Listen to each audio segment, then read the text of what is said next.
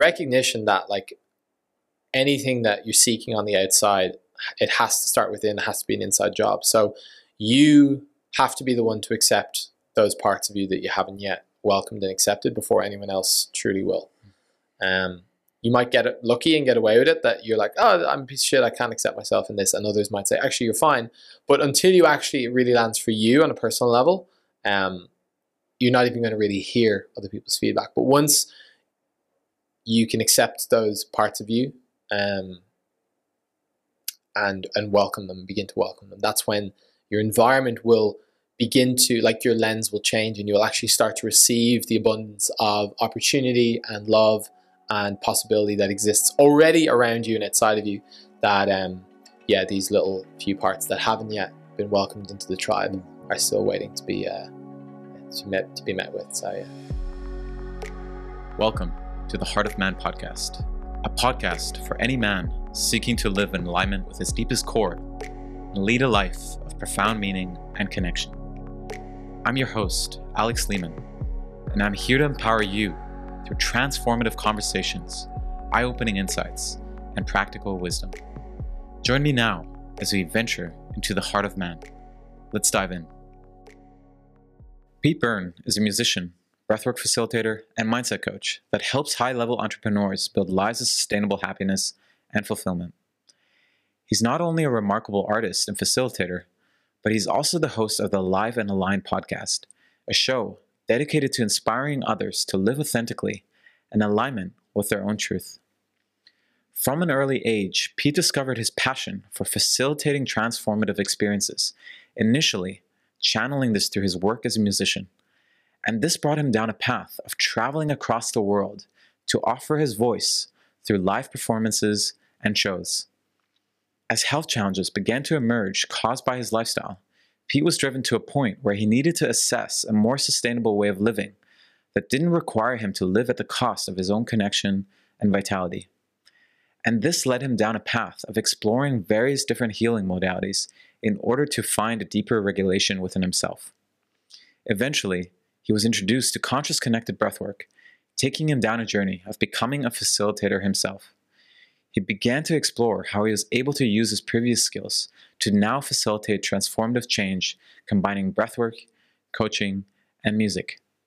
Pete and I connected early on in my own journey in Bali, and he's become a dear friend since, who's also been able to support me through some of my own darkest times. With the launching of this podcast, I knew we had to come together for a conversation so he can share his own personal journey, experiences, and wisdom. With a wide array of lessons and insights he learned along the way, I'm sure this will be an incredibly valuable conversation for all you listeners. Let's dive on in. Mr. Pete Byrne, welcome to the Heart of Man podcast. How are you feeling today? I'm feeling great. Thank you very much for having me, man. This is an epic moment. Yeah, this podcast, this conversation has been a long time in the making. And we've known each other for almost 2 years now. And it's been beautiful as well, just to see as well your development. And currently you're just filling in many roles, many different shoes. You know, you're a musician, you're a breathworker, you are a coach, you are the host of the Alive and Aligned podcast. And as well, you're part of the teaching faculty of the current facilitated training of Breathwork Bali. And it seems to me that a lot of this has accelerated just in the past year. If you were to comment on that, would you say that has been your experience as well? Yeah, wow.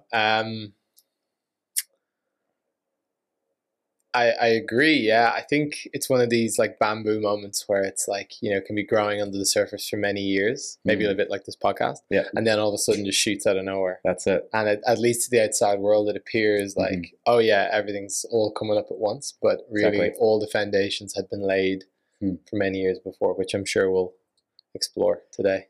And this is something I'm very interested in. And I want to just really hear the arc of the journey, the development that you had to really go through to get to where you are today. And I would like to frame this conversation actually by sharing a personal experience that I had with you, which I feel like sums up who you are in such a beautiful way, at least for me on a more personal level. And from there, I want to offer you just maybe for the audience to share your own personal journey and maybe just to sum up the journey that you've had to go on to get to where you are today. So I want to set the stage. Yeah. Please, yeah. It was roughly a year ago. It's not the time we killed that guy, is it? No, it wasn't that time. That's a story for another time. Yeah. So it was around a year ago. I was at your villa, and it was our last coaching session. Uh-huh. You and I were doing some coaching. Yeah. I was going through a really, really rough time. I came out of a, let's say, challenging relationship. Mm-hmm. I had a lot of questions around purpose, and it seemed like the tectonic plates of my life were just shifting around. Mm-hmm. And one of the things I addressed to you was a desire for me to start my own podcast. Mm. But at that time, I noticed that there wasn't really that ability to really go into that project yet. And you asked me the question, why do you want to start this podcast? And I don't remember what I said, but I just witnessed the way you observed me, and you were silent, and you were just there to really listen what I feel as the essence of why I want to do this. And I remember you leaving the room. You took all your podcast equipment that you have for your own podcast, mm-hmm. and you're like, here, take this. For the next few months, I'm away. So get out there and do the thing. And that to me really sums up who you are in so many ways, for me at least. And the way I would describe it is that you're someone, the way I've met you is you're somebody who really is on a journey of supporting other people to really connect to their own truth and really do the thing that they're here to do. Mm. So I'm curious if there is some form of event in your own life that may have inspired you to really believe in other people's journeys and as well really support them on their own journey of transformation. I'm wondering if there was something happen, or if there was something that, I wonder if that's always been just who you are. And I'm curious if you want to just as well unfold from here the journey that you've been on and share a little bit about you. Mm. Yeah, that's epic, man. Thank you. It's great little story. I remember it well. And just to preface that, I think I want to distinguish that I would say I am a almost like a bit of a transformation snob. I only want to work and support people in that way that are really fucking ready to go there. So for me in that moment, what inspired me to do that and compelled me to do that was your conviction and how much just truth was coming through you. Yeah. You know, it was I can't not do this. Any technical or logistical reasons why I may need to have that over the next 2-3 months just aren't fucking important in the scale of things. Yeah. This needs to happen, so here you go. So that's not something I'm going to bend over backwards to do just for anyone. And sure. I think that's really the distinction between really a desire to help and support people and just being a savior, to try and just help anyone. Thanks for addressing that distinction. I think it's a really important one as well for people to know about, right? This kind of aspect of, yes, serving people on their journeys, supporting them, but at the same time not falling into that savior complex, right? Not doing the work for them. Yeah, exactly. There needs to be already enough buy-in and someone actually stepping into that, and then it's just a gentle nudge along the way instead of let me do all this heavy lifting for you kind of thing. Yeah, I love hearing that, man. Yeah. So why don't we start off by you just sharing with me a little bit, a 2 to 3 minute journey of who Pete Byrne is and how he got to where he is today. I always ask people this question, and I actually feel I'm going to extend it to 5 minutes now because I feel the pressure of 3 minutes. There's just been so much that's been happening, right? Totally. Yeah. So the journey of, I was really kind of reflecting on this before. Effectively, we've got, growing up in Ireland, and we could go down that rabbit hole later, but effectively grew up in Ireland, always was kind of interested in music.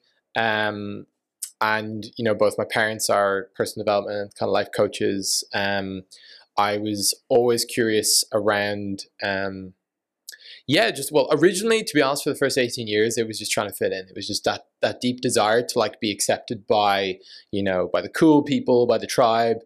And music was a path for me in that. It was something that I was really good at and enjoyed outside of it being something that was socially revered as something cool. So, I really dove into music and spent a lot of my kind of angsty teenage years in my room learning like to play lead guitar to like heavy metal, and I was in a band with like, you know, the head banging long hair, you know. I love it. And so yeah, so then kind of coming into university, I started finding my own a bit more and finding my tribe, and leaving a lot of the people who'd been in like my school, like kind of like fuck that, you know, found the couple of the best people, the cherry picked kind of like a couple of friends, and then started meeting new people and just kind of again expanding my network and becoming more and more myself. And through university, started playing music at shows at the university, like big events, like 600 people, and it would be like everyone goes to this hotel in the middle of like fucking the middle of Ireland, basically, you know, and just like there's a black tie, 3-course meal, and like a big DJ would come. I think like Bass Hunter came and played one of these events, like, and I've supported Bass Hunter, you know, and I was basically on for an hour before just G'ing everyone up, and that was like the moment of like, oh shit, like this is the thing. Like there's like 600 people just fucking going for it, and like I'm the guy. And it wasn't even as much of like want to be seen as like, you know, this superstar, but more around like me being able to facilitate people having this insane experience, you know, and my joy and nuance and being able to like find like I'd be, you know, driving in my car and I'd like hear a song and it would match with another song that could be mixed together, and I would imagine how the crowd would just like flip out to that because they'd never, I'm like, oh shit, you know. So they were the kind of moments that were fueling me. It was like, how can I find ways to really like impact people deeply on that level, which is an interesting insight I've never actually thought of before. So I was doing that, and then came out of college and I'm like, what now? Well, I want to just give this music thing a crack. I want to take a year before I dive into any master's programs or anything. So I started playing music in a restaurant that I used to be a waiter in. And, you know, that was a really epic time of just like getting paid 3 times the amount of money that I was getting paid on the floor to sit on stage, play guitar and sing. I was like, fuck, I'm never going back to that, you know? Yeah. So once I'd kind of tasted the sweet nectar of that, it was game over. So as soon as that job ended, I, you know, really went all in on just like, it was one of these moments of like, you know, that restaurant was like, yeah, you know, we don't need you to do that anymore. And like, it seemed like the doors were closing, and then I'm like, no, I'm not going to accept that as my reality. So picked up the phone and spent about 4 to 6 months just calling every fucking venue in Dublin. Like they didn't even have music. I'm like, hey, I can come and do music, you know? And it was really like this again, which is a lesson that continues to pop up in my life, which is just the power of like, you know, a vision and consistent action towards that vision. Even in the face of other people saying like, it's not going to happen, or the evidence not really, you know, necessarily being presented immediately of like, oh, this is going to be a surefire win. It's like, no, I'm doing this and I want to do this. Yeah. And I will do this until it works, you know, as long as it takes. So, just basically ended up building up a pretty nice setup in Ireland playing music, which resulted in being offered a job to go play in Paris. So I was playing in the Irish bars of Paris for about 7 months, went to Greece and spent a summer in the Greek islands, which opened doors to go play in Norway, in Denmark, in Australia, in Thailand. And I just started traveling and playing music. And really it was this like kind of peeling back of the layers of the onion, of the concentric circle of like, you know, originally it was like, oh, I just want to fit in. It's like, oh, wow, I can play music and this is great. And oh, I can get actually paid to play music. Oh, I can travel with music. Oh, I can actually go to these amazing places. And like, it was just like, you know, deepening. And it was like, kept finding that edge of like, wow, this is amazing. How could you do this as a life, you know? Yeah. Basically, you know, we'll call it pre-Bali A. Okay. So pre-Bali A is like traveling the world, partying, like being the life of the party.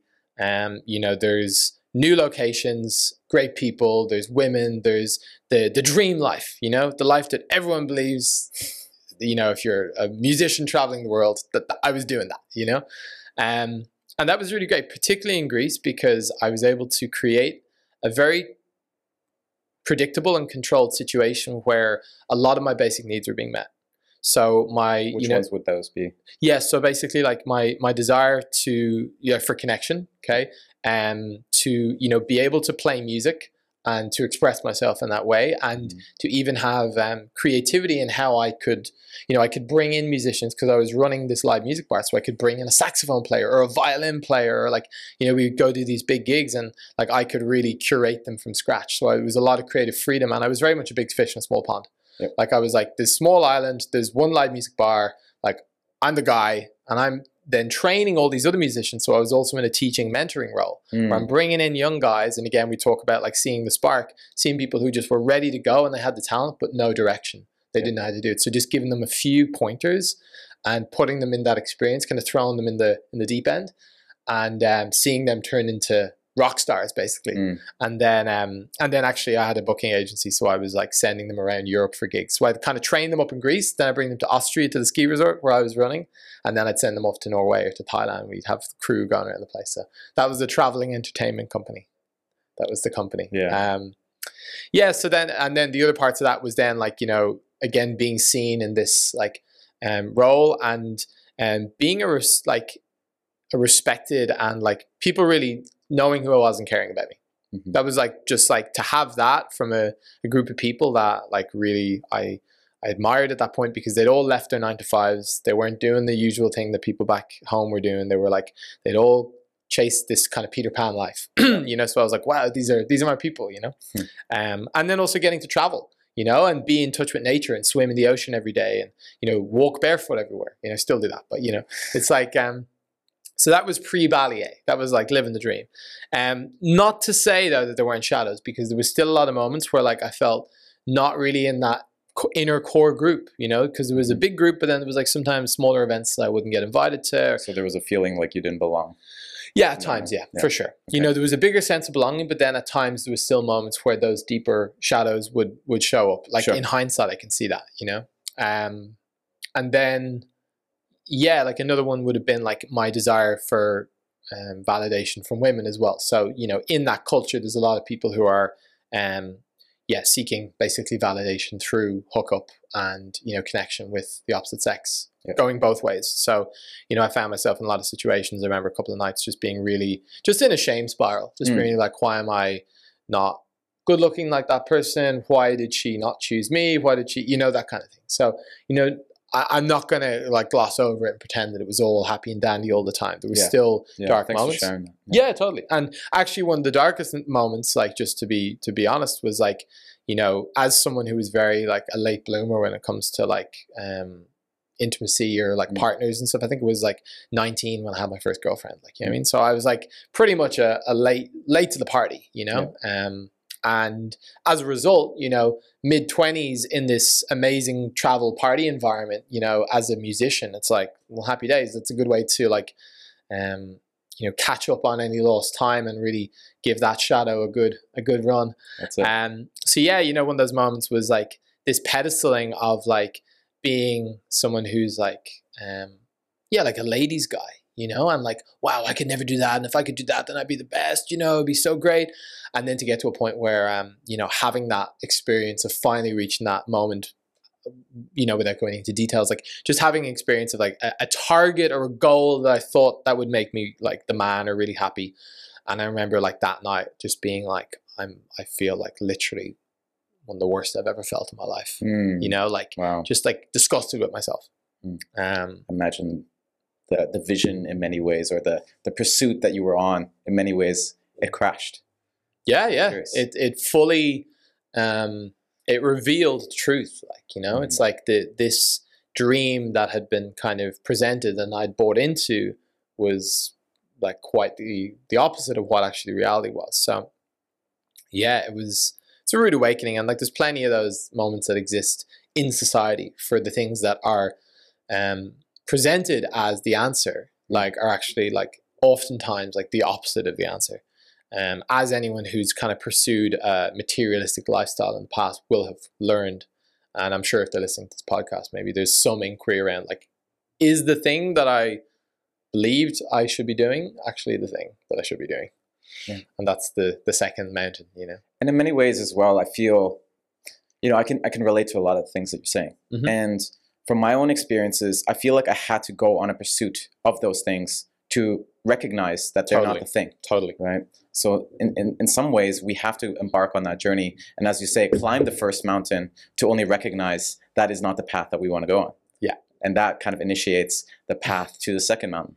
So maybe we can segue to that path for you. Sure, yeah. Well, you know, between the first and second mountain, there's a pretty gnarly crevice that you got to navigate and go through. So, what was that crevice for you? Tell me about it. Well, that was pre-Bali Part B, which was like a really significant like health crash where basically this lifestyle I've been living for kind of 4.5 years, really just kind of reached a boiling point where a lot of the things that I'd been kind of just pushing with and just keeping going,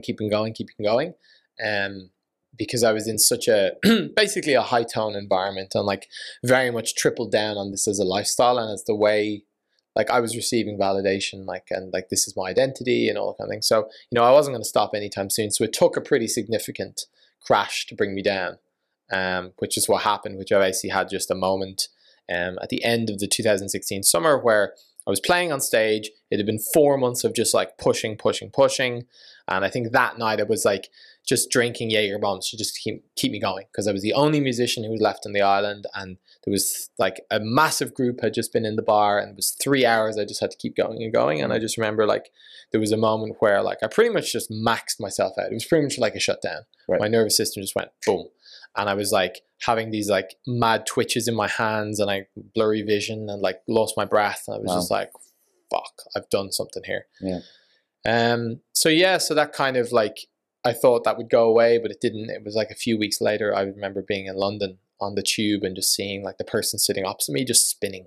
I'm just like, wow, okay, I've definitely cooked myself here. So I got home and just was like, of course, like super hard on myself. Like I've done this to myself. How could I be so stupid? All that kind of thing. And yeah, really then just like committed to like finding the path out, So, I found at the time, raw food and detoxing, basically herbs and fasting, and that was like, oh, okay, I've poisoned myself for 4 years and eaten shit and not taking care of myself. So I'm going to do a massive cleanse, classic pendulum swing. And within that, I pretty much in like 3-4 months lost like 12 or 13 kilos and went from being like a pretty stocky, meaty guy to like something like a, like I've been living in a desert for 40 days, it was a lot. And then, with that came a loss of confidence in my physical, like body, like a lot of this was another great actually realization, because of my lack of safety and like feeling of like vulnerability when I was in my, early childhood or late childhood into teen years, I got really into the gym and I was one of these like going to the gym pretty much every day and fucking beefed, so I lost all of that, and that took away the armor. So I was now quite like vulnerable and that was a part of my identity as well. Yeah, like people couldn't use that to validate yourself anymore. Totally.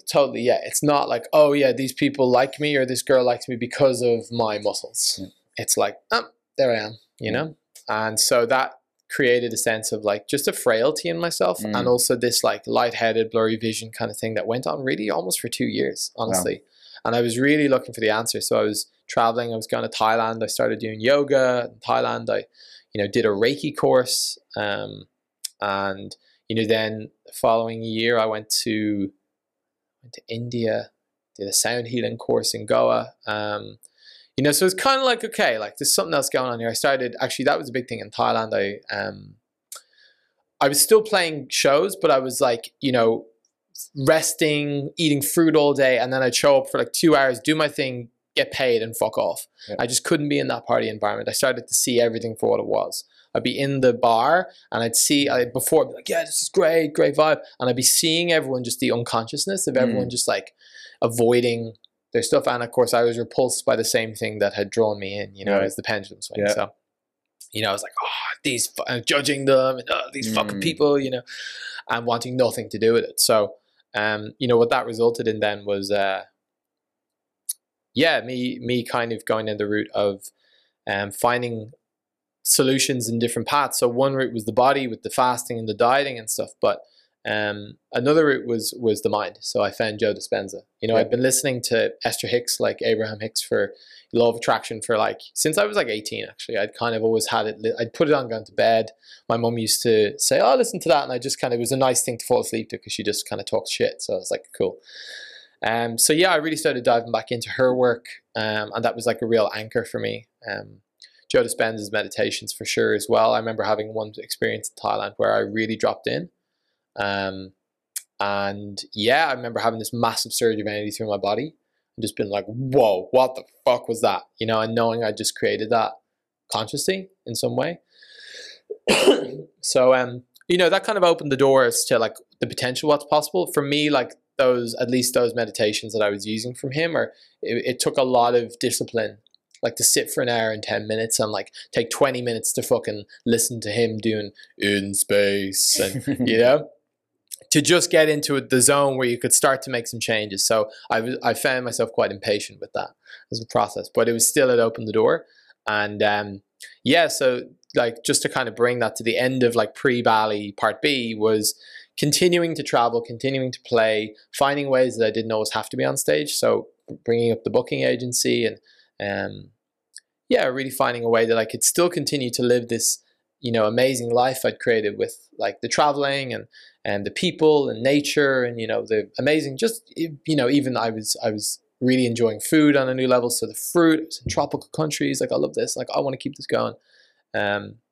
So for me then, you know, at that point, I was still really looking for like, how can I really on a deeper level change or fix what's happening here? And, you know, Bali really seemed like a good halfway house where I could have all the community potentially if I built it up over time. And there was a good live music scene here. And, you know, there was, yeah, just that climate and the tropical country and all the amazing food. I'd been here before. I was like, wow, this place is amazing. So, yeah, you know, I really committed to coming here for 6 months. When was that? That was the beginning of 2020. All right. So yeah, so that was like my initial goal was come to Bali, you know, get my artist visa, play shows, and, you know, be able to be here and to build up a community here and see what happens. So that was the intention. Yeah. And then the pandemic happened, right? Yeah, that was it. So, you know, rolled in here and I think I played like 2 shows and then everyone shut down. And I was like, all right, well, I'm not going anywhere. And I saw how a lot of people jumped ship. A lot of people that I knew here were just like, I'm getting the fuck out of here. Yep. You know, and I was like, well, I got nowhere to be. So, you know, just got this visa. So I may as well just chill here and see what happens. And I feel with that, it was a really beautiful time here during the pandemic because the kind of quality of people who stayed like were people who, you know, they weren't just here on a 2-week bintang holiday, you know, like drinking beers. They were self-sufficient to some degree, maybe working online, or they had already made a lot of money, and they were open-minded. They weren't scared by the media and all that was been peddled. You know, the world's going to end. Like, fuck that. Like I was saying, I was like, this is horseshit. Like this is no worries, you know? So I was confident in my own ability to come through that no matter what happened.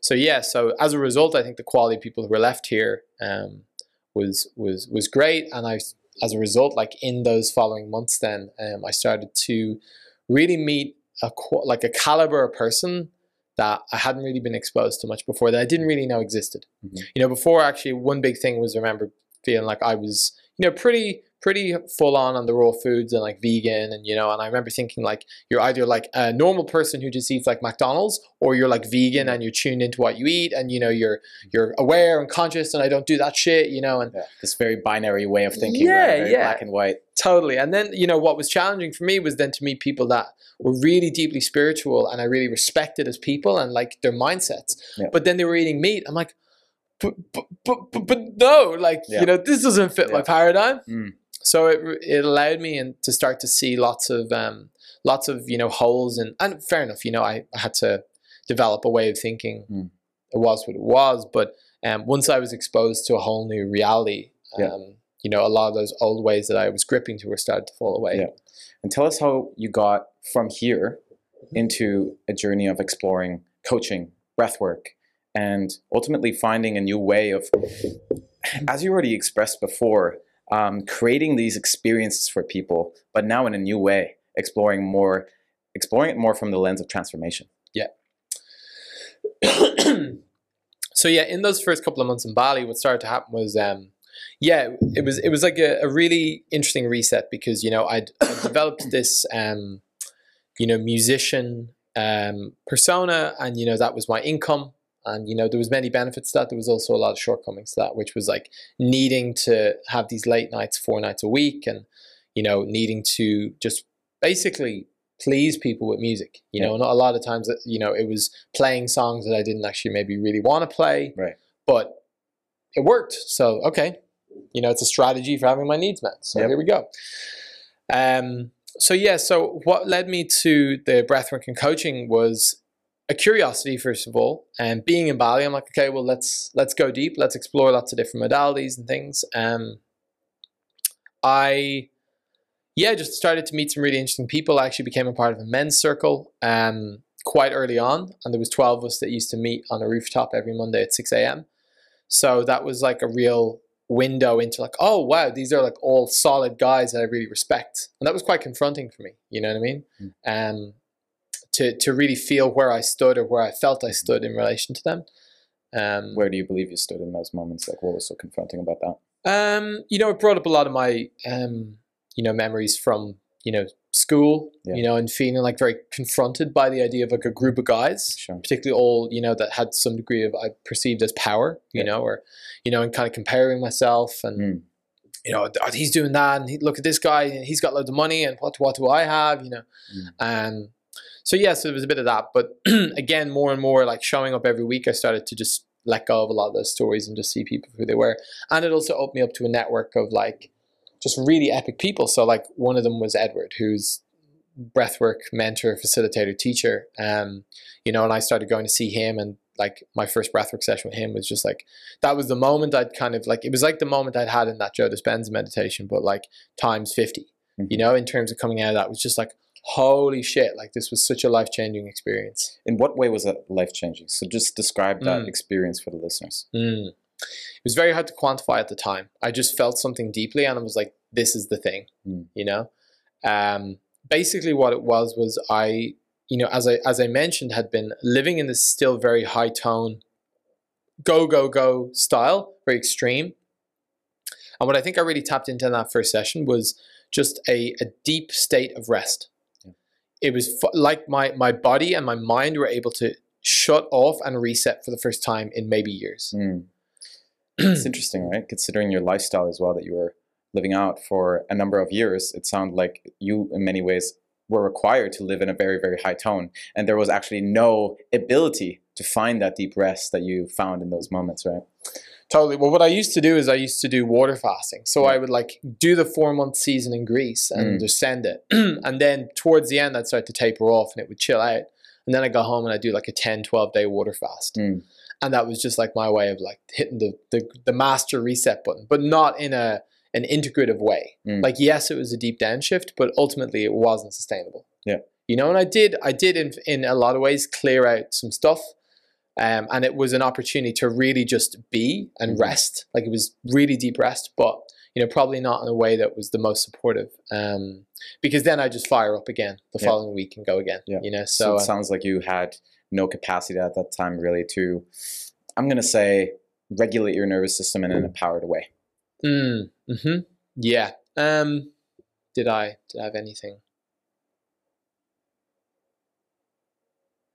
Yeah, I didn't even really know what regulating the nervous system meant, to be honest. I was just doing my thing.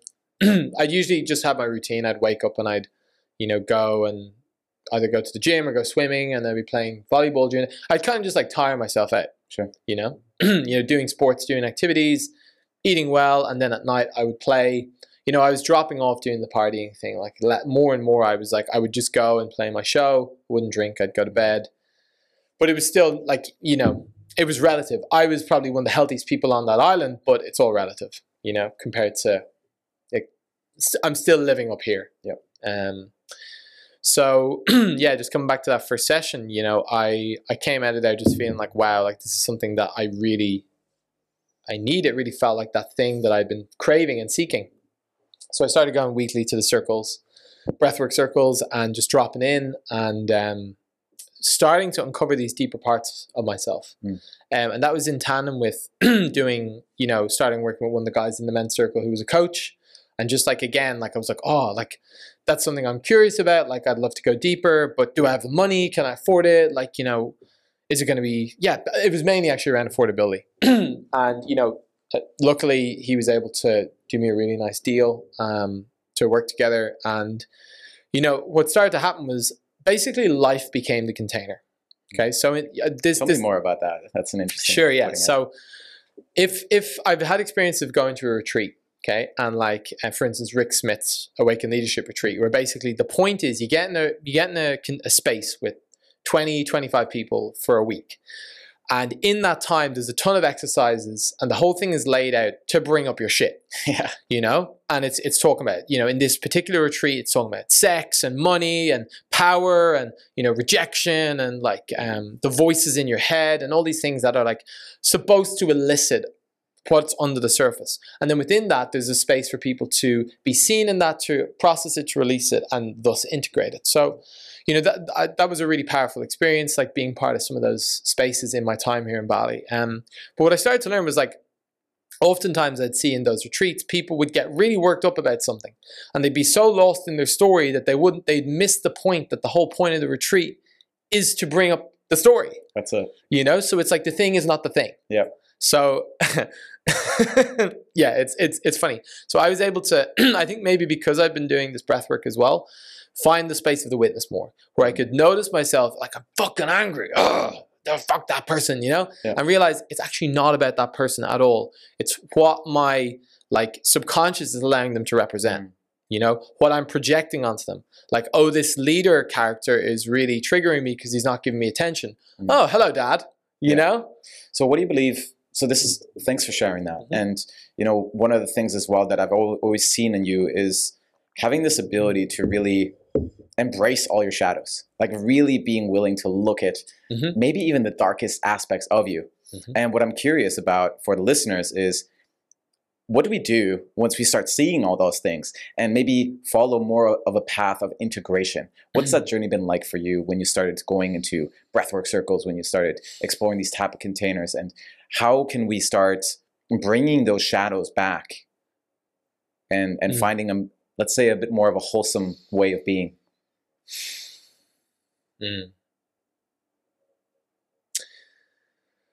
Yeah, so I think the first step is effectively just acceptance. It's like, this is here, and I can deny it or I can accept it. Yeah. Once it's accepted, at least by us, it takes a lot of the pressure off. Because if we're denying what is, then we're in a downward spiral. We're in a fight with ourselves. Whereas if we can at least say, right, this is here, I fucking hate it, but it's there, and I will accept that it's there for now. I don't think it needs to be there forever. I don't think it's who I am, but it's there. I think what's hardest for a lot of people is in not directly looking at their shadows. Like, they think by kind of semi-avoiding it that they're, you know, it's helping. And often it's actually by turning and running head on at the monster that's going to smash it into a million pieces, you know? So by really looking at it and having the courage to do that, that's where the dissolving and the integration of that comes from. The second stage is being seen in accepting that by others. So it's not just us sitting with it, but then it's sharing that and other people recognizing, oh, like I have that as well, and then reflecting, and like this thing that we were carrying is this deep shame piece of like, oh, I have this thing and I'm such a piece of shit. And it was like, oh yeah, I have that as well. Oh yeah, I remember when I had that. And you're like, oh, it's not just me. Oh, like relief, you know? For this, like our deepest fear is that we've got some kind of like, you know, unique, like disgusting trait that everyone's gonna like exile us for, basically. Right. So yeah, when we just maybe express this or explore this topic of the shadow, in many ways, it is those aspects of us that we've denied, right? The ones that we've repressed. And usually there is so much shame as well connected to them that we're even unwilling to look at them within ourselves. And so hearing what you're saying, you know, really allowing another person to witness them, and as well having or discovering that, wow, like I'm not alone in this, because that's the perception that we may have in those moments. It's like, oh, I'm the only one who is kind of fucked up, right? And no one is like me. But then revealing that, being recognized in that, and as well receiving the acknowledgement, you're not alone in this. I'm experiencing the same thing in many ways. That in many ways can be the healing, and I've definitely experienced that as well for myself. Yeah, totally. And coming back to this idea of life as a container, right? In those retreats, like it was a bit easier for me to like be in that witness, because I'm like, oh, it's almost like, oh, I know what's going on here. I see the way everyone's really triggered right now. That must be part of it. It's part of the game, you know? So I was able to like be triggered, but also like you know, actually kind of laugh about it as well.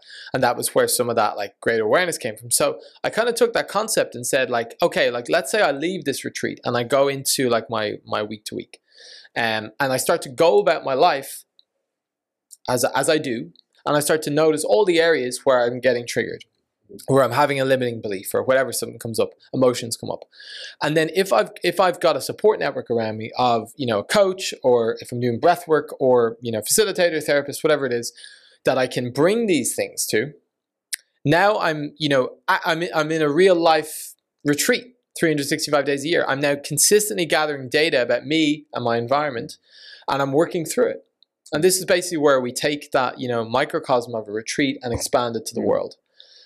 So that was really what I was kind of doing. I was like in all these different things, and like being here, you know, in Bali was really showing me all these different parts of me. It was showing me like my money stuff and my relationship stuff and my self-worth stuff and my comparison stuff, and yeah, just like general social pieces of like, where do I sit on the totem pole, you know? Yeah. And the nice guy stuff as well, you know, which we can explore if you want. But like all of these things got to be really looked at because there was so much support around, because I was like, I'm gonna do this work, you know, and I had a multitude of different, I was listening to the audiobooks, reading the books, doing the coaching, doing the breath work, and it was all kind of in tandem, synchronistically working together, you know, towards this bigger goal, which I didn't know what that goal was, but I knew it was going somewhere. What do you think was the biggest pattern that you really had to overcome or integrate into your own life?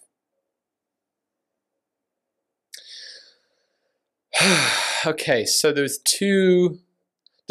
like the relatable one, and then there's the deeper one. So the relatable one is probably people pleasing nice guy. Yeah. The deeper one is I'm not enough. Okay. And can we maybe first of all just describe for the listeners, what is that people pleasing nice guy? Like describe the archetype for a moment. What does that look like for you? So yeah, the nice guy for me is in some way believing that like the way that I get my needs met is by bending or sacrificing myself for the will of others. Yeah. It's basically like the strategy is I have needs. Yep. I'm not worthy of having them met, or I don't deserve to, or people won't help me meet my needs just for the nature of who I am. So in order to have those needs met, I need to please others. I need to do things for others. I need to be nice. And I also need to avoid pissing people off or making them angry with me. No one can ever not like me. Right. That's like one of the biggest fears of this nice guy part. It's like needing to be liked by everyone. It's like, let's say 3 people give me a rating, 10 out of 10, 10 out of 10, 9.5 out of 10. Oh, fuck. What did I do? You know? It's fucking ridiculous. You find the black dot on the big blank white piece of paper. Exactly. So it's this thing of like the anxiety of consistently needing to be liked and accepted by everyone, which is fucking impossible. Right. Like it's not possible to be liked and accepted by everyone. Hearing that, I feel like a lot of people, I can imagine, can very much relate to that. And you as well already spoke to the deeper underlying pattern, which is this experience of maybe not feeling worthy enough. I'm wondering, what has been that journey for you to really overcome that pattern and actually step more into an experience of power? And that's really been something I've really been seeing in you, especially over the last year. So I'm curious, what has that journey been like for you? Okay, yeah, so a nice segue from nice guy, because a big part of the nice guy is repression of a lot of truth and emotions. Yeah. So a big part of that stepping into power is reclaiming those things. So it's about letting out the anger for all the times that you didn't want to do something, but you felt like you needed to force yourself to do it. For all the times that someone did something to you and you wanted to say, fuck you, and you didn't, because they had to like you.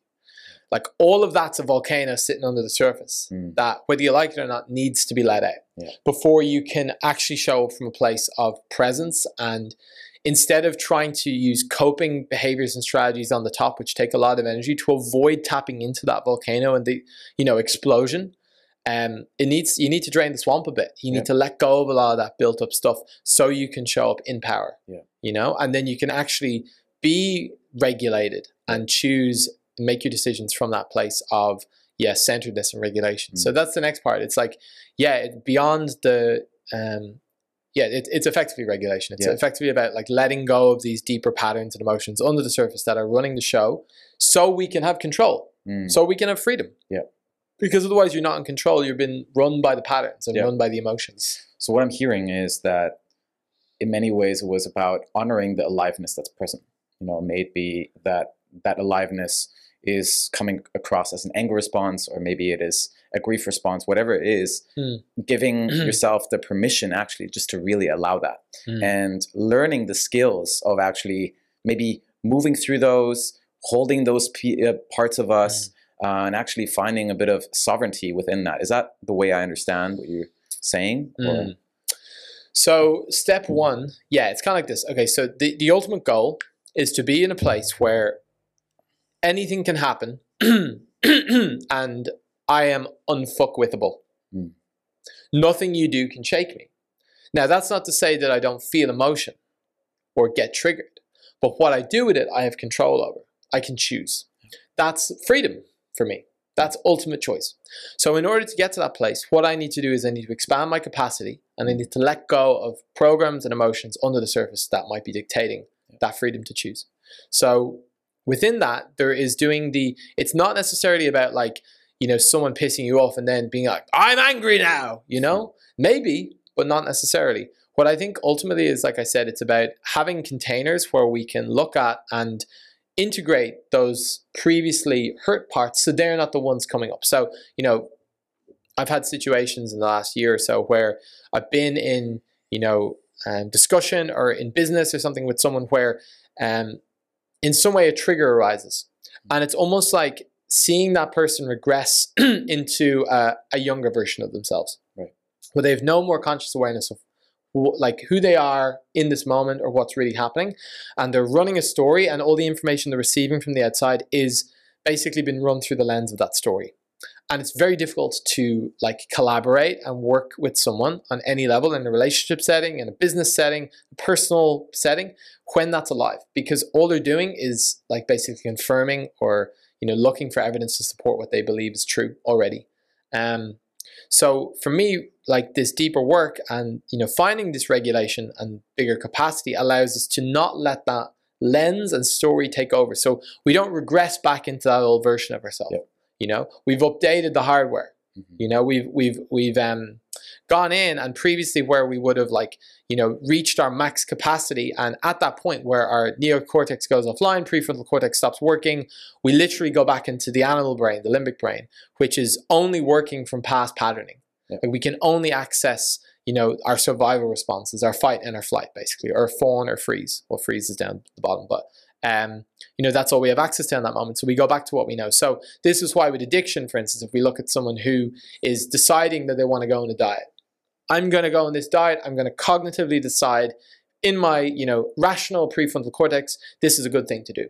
And as soon as a trigger comes up, what's the body going to do? It's going to go right back to that old pattern, which is, I know I can buffer this emotion by eating sugar and drinking beer. And no matter how much positive intentions and affirmations and thought we want to put into that, as soon as a trigger arises, if you don't have the capacity to hold that trigger, you're going straight back into that old response. There's nothing you can do about it. So for me, that's such a big part of finding that freedom and that power. It's been able to have the capacity to hold those triggers. And also then have new pathways out. So even if shit hits the fan, you've got an escape route. You've got the ability to set a boundary or to say, hey, I need 10 minutes right now. And to know that you staying in that like conflict or scenario isn't going to serve anyone. This is really valuable what you're saying, in the sense that, you know, when I embarked on this journey in many ways for myself, I explored it much more from the lens of the mind. And I was very fascinated about the mind, right? I really went down this path of exploring Eastern philosophy, went into yoga, and I was very fascinated by the mind. And it was an avenue for me to find deeper liberation. However, I noticed within myself that there came eventually a point where I couldn't go further. And breath work and like my experiences in Bali, having as well met Edward and as well having gone through the training myself, I've come to recognize the importance of really exploring as well the somatic element, which is much more referring to the body, and valuing the importance of embodiment. Could you speak as well to the importance of embodiment and why maybe following only our intentions through our mind, mentally, cognitively, why that does not suffice? Yeah. So it's kind of like, right, so I love a good analogy, by the way, if you haven't noticed. Please, already. Go for it. So it's like the mind is the child and the body is the adult.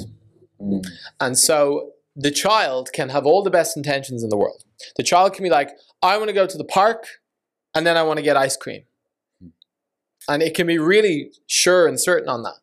But the body's the adult. And if the adult says no, then it's not fucking happening. Yeah. Okay? So you can try with your mind all you want to force the adult. And that does work sometimes. If the child screams at the adult for 2 hours, I want ice cream, maybe he gives in. But it's not a sustainable strategy. Okay? So the body and the mind have to be on board, you know? And the child has to find a way of getting the body on board that they can work together consistently, reliably. Because ultimately, even if the child, as I said, has the best intentions, at any point, the adult is the one with the veto. Yep. So the body is the one that decides actually what's going to happen, no matter what the mind says. Yep. And yes, you can try and force your way into it, but it's going to take a lot of brain calories to do that, and it's not sustainable. Yeah. So a much easier strategy is to, you know, for that child, is to find ways to get the adult on board, you know, that so they can work together. You know, so there's a respectful relationship, and so there's buy-in from both sides, effectively. And it's a funny analogy, but like that's basically it. It's like that is the importance of embodiment, of being able to tap into and feel these different parts. The other thing is, on a more pragmatic standpoint, is like, if I don't know what I'm feeling, I can't express what I'm feeling. Therefore, I can't, like, even if I want to talk about the mind, I can't maybe even begin to quantify why I'm feeling that way or how I might get out of feeling that way. Right. There's just things happening and I've got no real awareness of it. You know, it's like there's a screen and behind the screen things are happening, but I'm only dealing with the result of what's happening behind the screen. Whereas if I can pull back that screen and I can see, oh, I see, this is there. And, okay, I see where that's coming from. And, okay, how would I work with that? Okay, this is what I can do. And I can communicate that. Yep. Happy days. Everyone's more tuned in. And the conversation is much richer and deeper, and there's a greater level of connection. And just like in that depth, I think lies the not just the key to greater levels of intimacy, but also greater levels of self-awareness and just being able to live life and relate with others on a much more and relate with ourselves on a much deeper level. Thank you, Pete. I love hearing all this, and just expressing as well in detail just the importance to embodiment and mindset. And this is something I really want to as well hone in on in this podcast. I would love to segue a little bit in our conversation and come into a discussion around discovering your own unique voice and really claiming that for yourself. Sure. And in the past year, I've really witnessed you exploring new creative ventures and projects. You as well initiated Conscious the Musical with your business partner, Daniel. And I would just love to hear a little bit about that journey for you around claiming your voice and really allowing yourself to go all in on these surreal projects. What was that journey like? So I suppose we can start with the musical because it's kind of like a really good trailhead to pull, and you know there's so much in that. So a couple of the key pieces that had to be overcome in the journey for that musical to happen was, you know, I'm not an original artist. You know, I play cover songs. I don't do that. Oh, I do that apparently. It also stemmed from a bigger vision which I'd had, which was this idea of Tony Robbins with a guitar. Which still remains my ultimate vision, which is like a seminar style, like a couple of thousand people, where like everyone is through music and through like embodiment and like guided meditation and like just it's almost like a medicine journey, but like with music and this collective group field experience of tapping into what it feels to be worthy.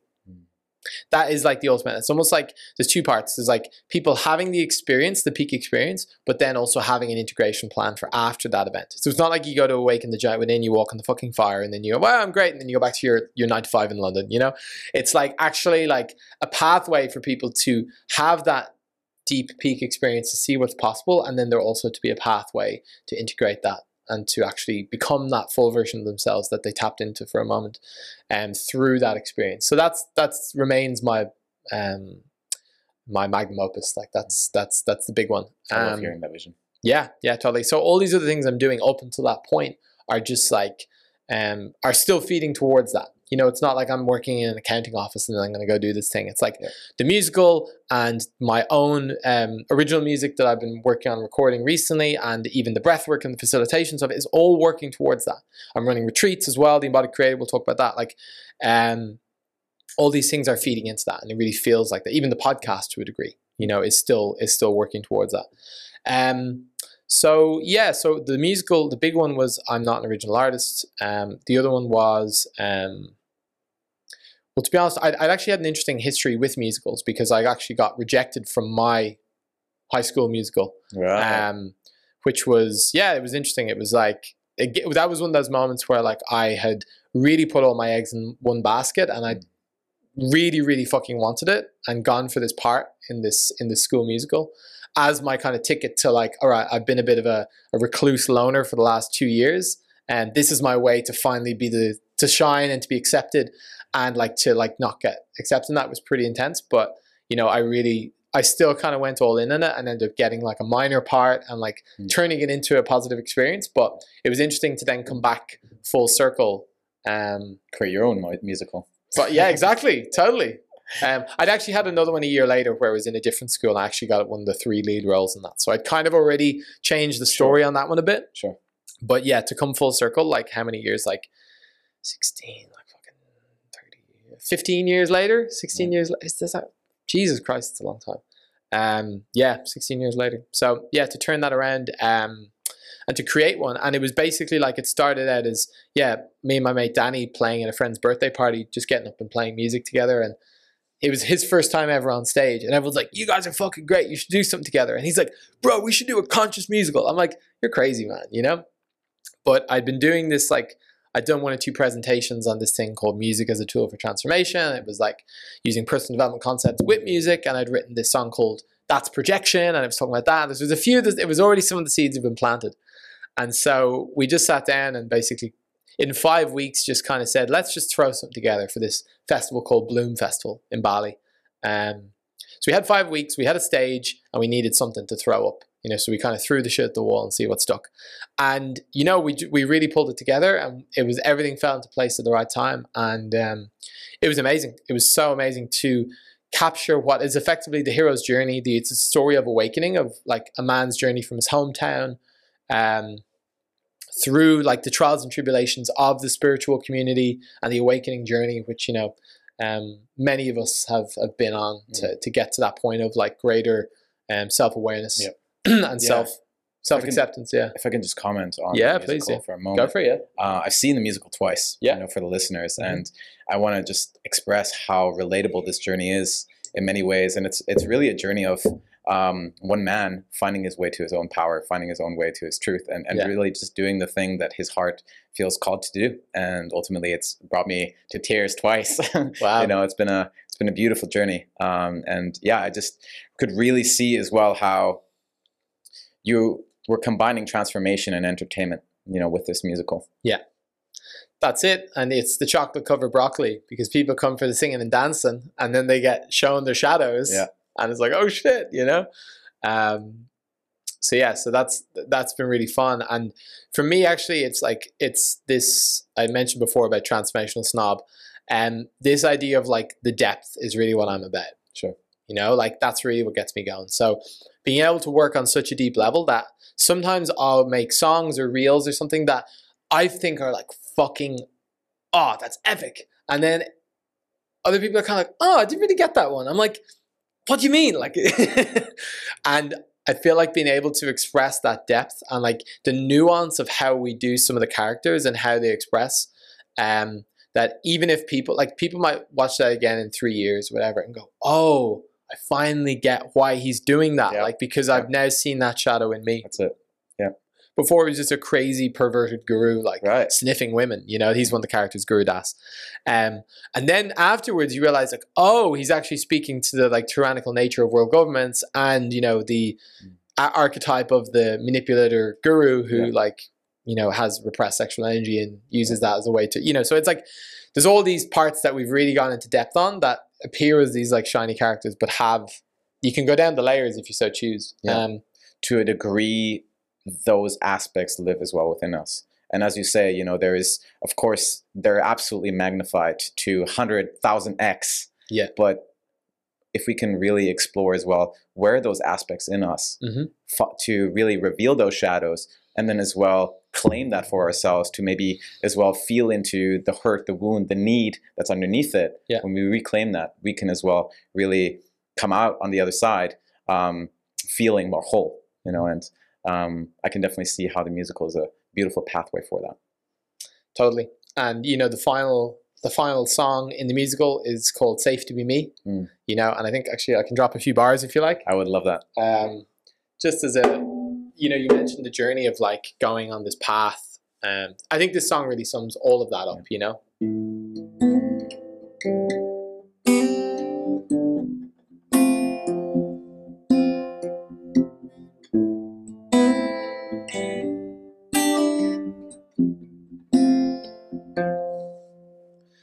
I set out on a journey, seeking more from life, but nothing ever seemed to go my way.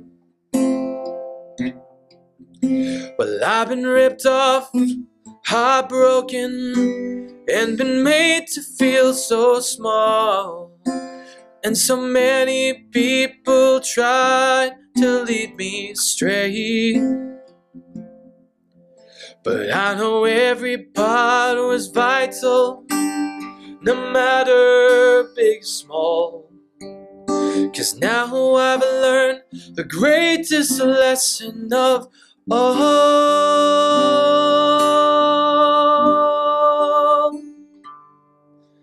Well, I'm safe to be me. I'm safe to be all the things that I was born to be. And even though it got hard sometimes, I knew if I followed my heart, then I'd find my way. And even though it got dark sometimes, I know it's all part of the game of life that we play. 'Cause you know I'm safe to be me. I'm safe to be all the things that I was born to be. You know I'm safe to be me.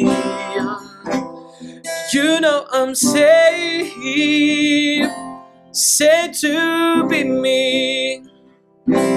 I'm safe to be me.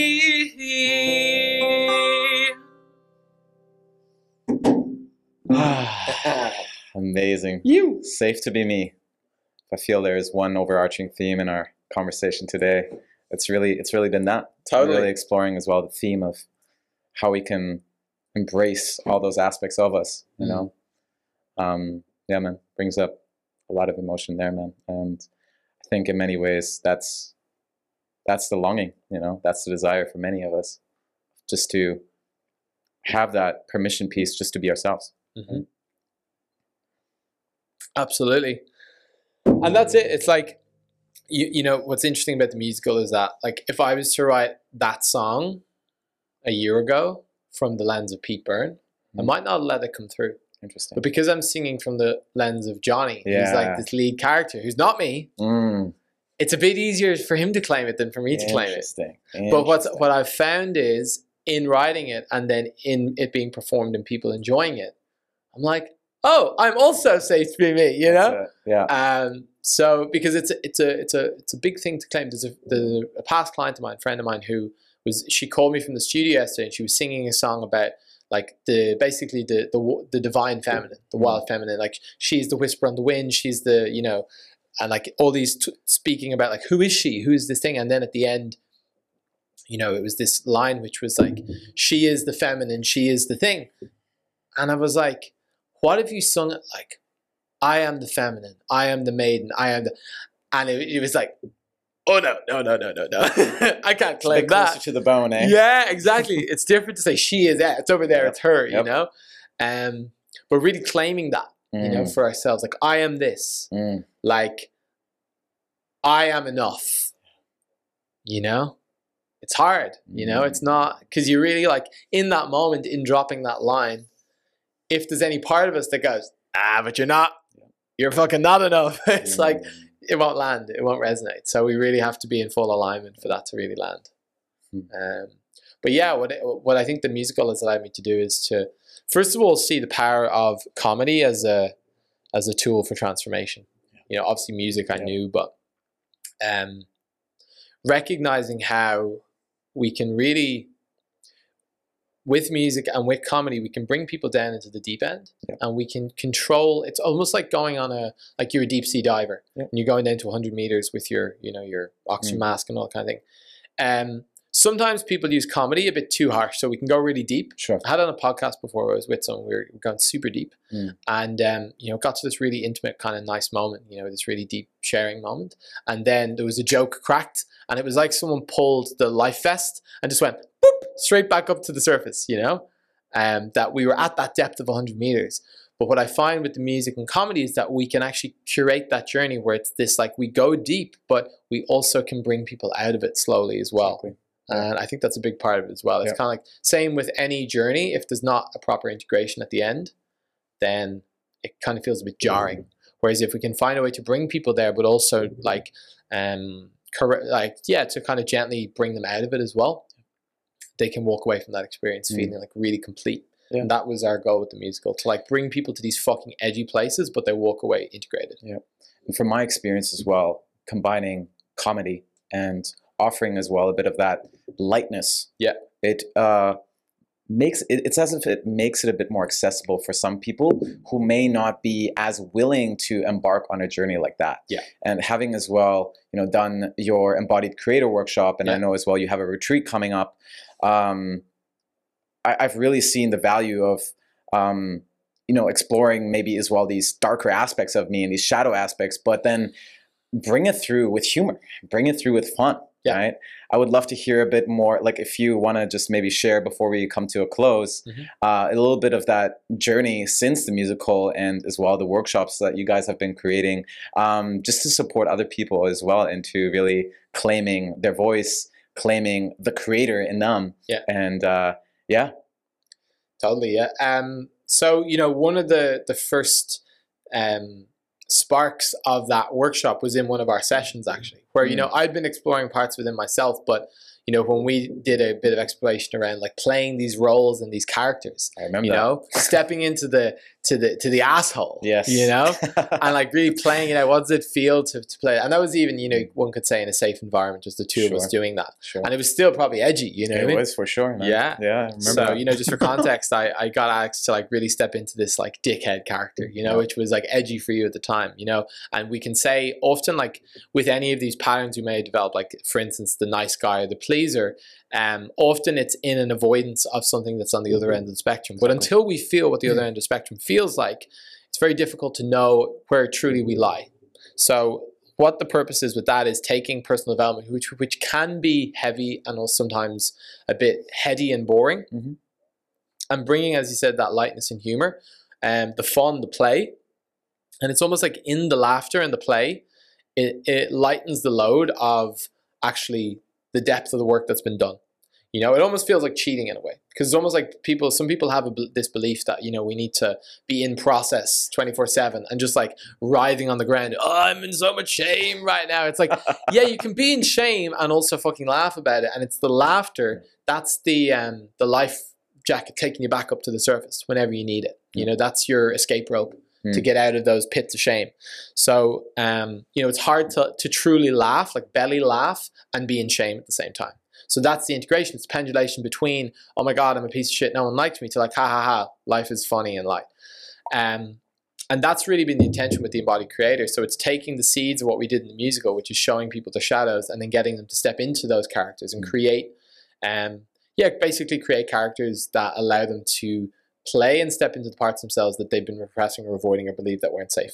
And so that could be singing on stage for the first time in front of people. It could be being seen as the dickhead, asshole guy, or the self-centered influencer, or whatever people we might judge or label outside of us. In playing those characters, we start to realize that, parts of us also, and then we have more empathy for them.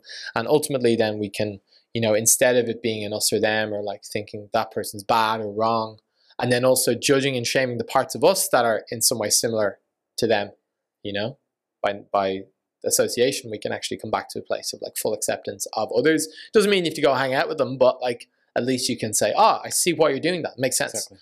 And that's, you come back to this idea of embodiment. Yeah. If we can be embodied in ourselves, and then we can like feel into the experience of what might it be like to be someone else. Wow, I see how you're behaving. What must you have had to go through to end up in that place? We see that with breathwork as well. When we read someone's breath pattern that on the surface might look like, wow, super successful and confident. And then we see the breath pattern, we're like, oh shit, they're propping and avoiding and repressing, and oh wow. And then we start to see like actually the story that's been presented on the surface is not necessarily what's under the hood. And ultimately at the end comes with that a greater sense of compassion for others. So embodied creator is that's the intention with that, and with the musical. With the musical itself, I think by the time maybe this goes out, it will be online. We're going to launch it in 3 weeks. So you can go to consciousmusical.com for that one. Exciting. And watch it. And yeah, off the back of that, we've got a retreat at the end of June here in Bali. We're going to be doing some online stuff as well eventually. And yeah, we've got a couple of shows in Germany. We're playing this big event in Dusseldorf actually with like 1,000 people with Love Life Passport who are... Wow. I didn't know that. Yeah, it's great. Yeah, so we've written the songs. So this is another thing we're doing. We're writing brand songs. So again, similar to the musical, taking... the essence of, a brand or like a theme or an emotion, and like weaving in all the different, let's say, brand values and like the journey, effectively the hero's journey that person would go on, and writing a song around it. So it's a unifying kind of flag that, the tribe and followers of a brand or a community can get around. And so we're basically going to launch that music video and the song at this event, which is just another chapter in the tapestry of like the musical and all things around comedy, personal development, and using new fun and creative tools to help others transform. Exciting things coming up ahead. Yes. I would want to offer us to slowly wind down. Yeah, let's do it. I'm curious to hear if there's anything else that you want to bring our audience an awareness to about what's coming up and what you're up to. Is there anything else there for you? Yeah, I mentioned we got the musical, the embodied creator. I'm here in Bali a lot of the time. I'm going to be in Europe for the European summer this year, so I'll be doing some in-person breathwork stuff. I've got some workshops and retreats in Germany, also in the Greek islands where I'm based a lot of the time. I'm usually in Bali. I do online work with people as well, one-on-one style. Would recommend the in-person breathwork container experience for the full package. But I really do enjoy dropping in with people, and I feel a lot of the work that as we've done in that breathwork training here really stems into like a deeper level of being able to hold space and guide people even in the online realm. So I really do still enjoy that work. I'm releasing a number of my own songs over the next few months. That's kind of been the final piece of the puzzle, really stepping into the artist. And maybe we'll save that for another podcast. But this idea of like finally getting to an even deeper layer of that concentric circle of like having the resources and the belief in myself enough to like record and put out music with no real sense of like guaranteed return. Like with the show or with these other workshops and stuff, it's like, oh yeah, I'm gonna get paid and people love it and it's like it's easy. And whereas when it's my music and it's the stuff I want to sing about, it's like, is anyone gonna fucking like it? Does anyone even care? It's gonna cost a couple of $1,000 just to do a song and then put it out, and then like what, so there's a real deep trust fall with that's occurring at the moment. And so I'm excited to release those songs. You can find them at Pete Byrne on Spotify. Incredible. We'll have to save that for part 2. I definitely want to hear a bit more about that. where can our listeners find you or contact you? Yeah, so, obviously Instagram, first protocol, at It's Pete Byrne. Okay. You can get me, as I said, on Spotify, the Alive and Line podcast, new episodes every Tuesday. So I kind of like to do interview and solo style. A lot of the same concepts and analogies that I kind of have been dropping into today. And also, my artist profile, Pete Byrne, as well on Spotify. And you can also go to awakenedutainment.com is our site for Embodied Creator and the musical, also Conscious the Musical. So there's a few different trailheads depending what tickles your fancy. Amazing. We'll link all that up on the show notes. And I want to close with one question. Please. And as you know, this podcast is called Heart of Man. Mm-hmm. And the vision that I have in mind with this is to really support men and the women of, men, and the ones that really want to as well understand men, is to bring them to an experience of connecting to their core and learning how to live, lead, and serve from the core. And I'm curious if you could share one message, pass it forward to one of the listeners, mm-hmm. In 1 minute or less, of one thing they may be able to do today that could bring them there one step closer. What would that be? Their core? Yes, exactly. Mm.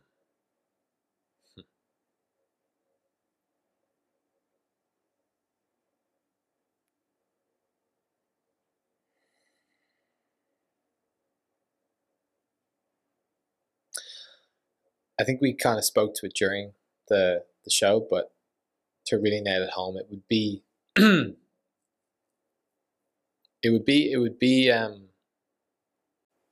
the recognition that, like, anything that you're seeking on the outside, it has to start within. It has to be an inside job. So you have to be the one to accept those parts of you that you haven't yet welcomed and accepted before anyone else truly will. You might get lucky and get away with it, that you're like, oh, I'm a piece of shit, I can't accept myself in this. And others might say, actually, you're fine. But until it really lands for you on a personal level, you're not even going to really hear other people's feedback. But once you can accept those parts of you and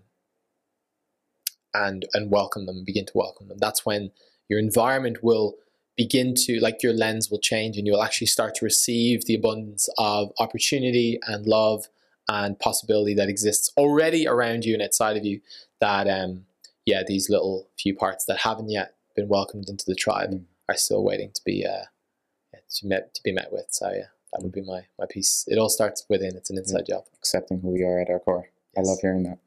Well, thank you for coming on the Heart of Man podcast, Pete. I really appreciate you. Thank you for being an ongoing inspiration. Thank you for being a dear friend on this journey. And until next time, much love. Thank you for having me, man. And once again, just reflecting this epic milestone for you and how much of a moment this is. And I have no doubt that over the next months and years, this is going to continue to blossom and grow in true bamboo fashion. Thank you, brother. I appreciate that. All right, to all the listeners, I appreciate you guys. And until next time, much love. Thank you for listening to this episode. Your time and attention is truly appreciated. If you enjoyed the show, make sure to subscribe to stay tuned for my upcoming episodes. And in case you know somebody who would find this episode helpful, I encourage you to pay it forward. Finally, if you've personally been receiving value from the show, one way you're able to support this podcast is by leaving a 5-star rating and a written review on Apple Podcasts or Spotify. Not only does this help more people find the show, but it also supports me in bringing more incredible guests on for the future. I'm your host, Alex Lehman, and until next time, signing off.